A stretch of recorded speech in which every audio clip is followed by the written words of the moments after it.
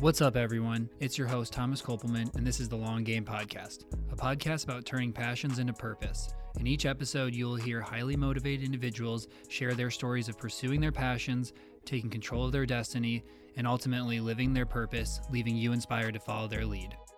Thomas Kopelman is a financial advisor at RLS Wealth. All opinions expressed by Thomas and his podcast guests are solely their own and do not reflect the opinions of RLS Wealth. This podcast is for educational, informational, and entertainment purposes. It should not be considered advice. Consult your financial advisor, tax, legal, and any other advisors you have before making any decisions regarding your financial plan.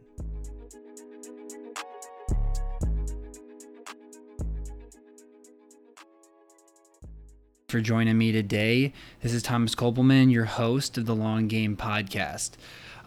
Thanks again for joining me today. So basically, the whole point of having this one is to share a little bit about my story. So everyone moving forward after this is we're going to have guests, but I thought it could be helpful for you as the listener to get to know me a little bit better. So I'm going to share my story of really how I got to where I am today and then what I do, and then again, reiterate the purpose of this podcast. So let's go back all the way to, the start for me. So I grew up in Rockford, Illinois. It's a small town that if you're from the Chicago area, it's not a suburb of Chicago, but if you're from anywhere else, you can say it's a suburb of Chicago. It's only about an hour and a half outside of Chicago. So I grew up, I had a pretty standard childhood to say. I mean, I had great parents, I had great family, great grandparents, people that really cared about me and wanted to see me grow and become the type of person that I wanted to be.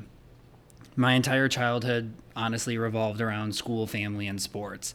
That's pretty much it. And mostly sports, to be honest. I didn't necessarily take school too seriously. I did fine. I did well, actually, in school, but it wasn't my first priority. My first priority was always basketball. Ever since I can really remember, I grew up, shooting out in my backyard, just wanting to be J.J. Redick and playing for Duke. And hopefully all you guys that hate on Duke, that doesn't push you away from the podcast by any means, but that was always my dream, and I worked really hard for it. We had a really great high school basketball career. My high school was great. Went to state a couple times, and I had the opportunity to get to play college basketball. After evaluating a lot of different options of where to go, I ended up choosing just the best basketball school I could, which was Minnesota State in Mankato, Minnesota. So I get there, it's not really the right fit for me to say. I was injured. I had to play my freshman year through an injury and ended up deciding that, basketball wasn't really it for me anymore. I was kind of losing my love for the game, and I felt like I was just playing for everybody else and not for me. And one thing I promised myself is that, I was going to work hard for the ability to play college basketball, but once it wasn't fun, I wasn't going to keep doing it. Like, the whole goal of basketball was an escape for me. It was fun. It was a passion.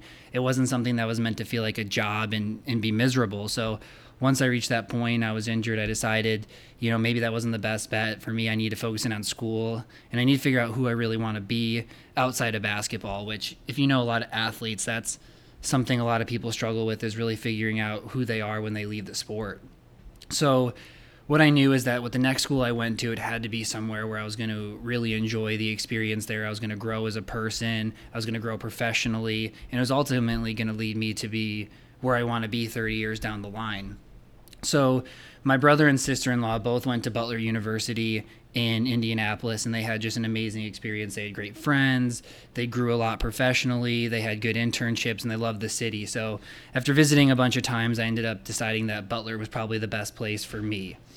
And long story short, it was. I was in a fraternity there.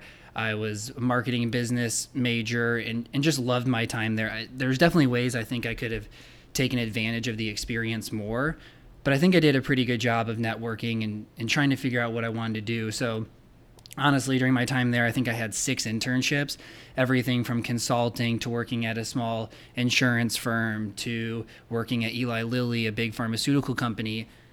And the one thing that I found with all the internships is that I didn't necessarily have a passion for any of the things that I was doing. And knowing myself, I dive really deep and work really hard for the things that I love. So basketball was that one thing growing up. And what I realized that I needed to find something that inspired me in the same way that basketball did, something that I would want to get up every day and do, because I know that for me, it's really hard to push myself to work hard in things that don't interest me or things that I think are pointless.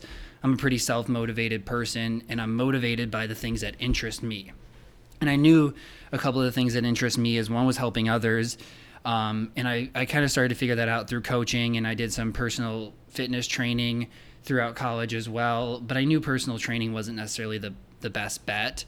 It definitely wasn't the safest. And I was lucky, and I ended up getting a job right out of college to work as a financial advisor. The difference is where I was hired was what we call a broker dealer.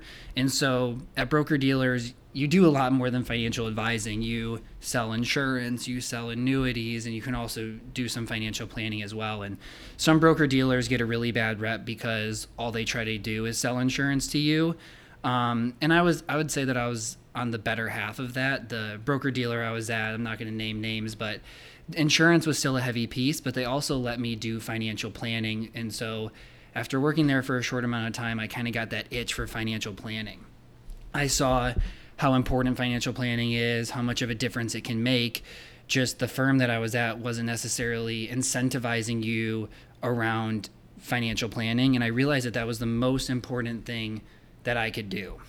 So luckily I had joined what's called the advisor growth community. My boss, Justin, actually is the co-founder of it. And through joining the advisor growth community, I got connected to a lot of great advisors across the country.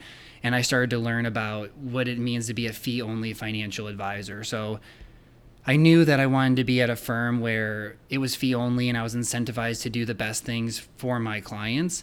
And I wanted to be somewhere where I could also create content and educate people, because yes, I'm in financial advising because I think it's a great job and because I love it, but I'm also in it because I want to help educate others to create generational wealth for them and their families, and ultimately allow them to live the life that they want. Like I said before, I consider myself one of the lucky ones. My parents have jobs that they really like. My dad ended up leaving a corporate job to be a CFO at a large megachurch. And for him, that was one of the best things that he ever could do for himself. He was surrounded by great people. He was doing work that he loved. And you can just see the change in a person when they get to do those type of things. So for me, I knew that was the route that I wanted to go down. I wanted to find something that I love and to be able to help other people do that. So joining Justin and joining RLS Wealth was pretty much the greatest opportunity I could ever ask for. I have a leader who knows what he's doing, who can help, change and impact other people's lives, but he's also genuine and cares about people more than just viewing them as a client. And what I believe about financial advising is that you can create and you can help people create the lives that they want through good financial planning. And this podcast isn't necessarily going to go too much into the financial planning side of it. I talked about that a little bit in the prelude. It's going to be more so sharing stories of people that have created the life they want and share how they did that. So ever since then, the last few months I've been with Justin, and one of my main focuses is creating content that's going to help impact people. As a financial advisor, you can really only have maybe 100 clients, 150 clients, and service them well. But that still leaves a lot of people out there that are hungry for financial advice and need it. So through the podcast, through the rest of the content I have, so I have a website with a blog, and then I post on social media, we create videos. Really the whole goal is to just help bring financial literacy to as many people as possible, because as you go through school, it's not something that is taught. I think we're just now getting to the time where people are starting to actually want to learn about financial literacy and not just necessarily investments itself. So that's one of my biggest goals. And for me, that's kind of how I find my purpose. I think impacting other people and their lives, and what better way for me to do it through storytelling and through finances. finances are kind of a part of everybody's life, so it's something that you can talk about with everybody, but typically it's something that very few people have a strong knowledge about. But a lot of people still tend to try to figure it out on their own, and that's okay. And I want to help those people that are trying to figure it out on their own have good info. I mean, if you look at TikTok or you look at LinkedIn or you look at YouTube, there's all these get-rich-quick schemes. And as much as we want to all believe that those are true and those are going to work, most times that they don't. There really is no quick way to becoming rich unless, you're lucky and you get an inheritance. But other than that, it's just creating good habits, saving, and doing all the right things. So, whether you're a Christian, whether you believe in religion, whatever you believe, I think it's important to figure out how to find your purpose and live your purpose. And that doesn't necessarily have to be through your job. There's people that their job is their passion, their business is their passion. And there's other people that their hobbies are their passion, whether it's working out or, whatever it may be. I think finding that passion is important to living a life that you truly want and one that makes you feel fulfilled. And what I believe is I'm here to help people figure out how do you turn what you love into your purpose. And, that's not always a realistic thing for everybody, but I think there are ways for you to get closer to it. And if you're a young listener, one thing I really want to hit on is that you don't have to, when you graduate high school or graduate college, have this figured out. But I think the goal is to take the steps to getting there. So maybe your first job isn't something that you love. What can you pick from that to set you apart to getting you closer to where you want to be in the long run, I think is what's really important. So I hope you tune back in as we have some pretty cool guests lined up. And the first episode is out now, so go check it out.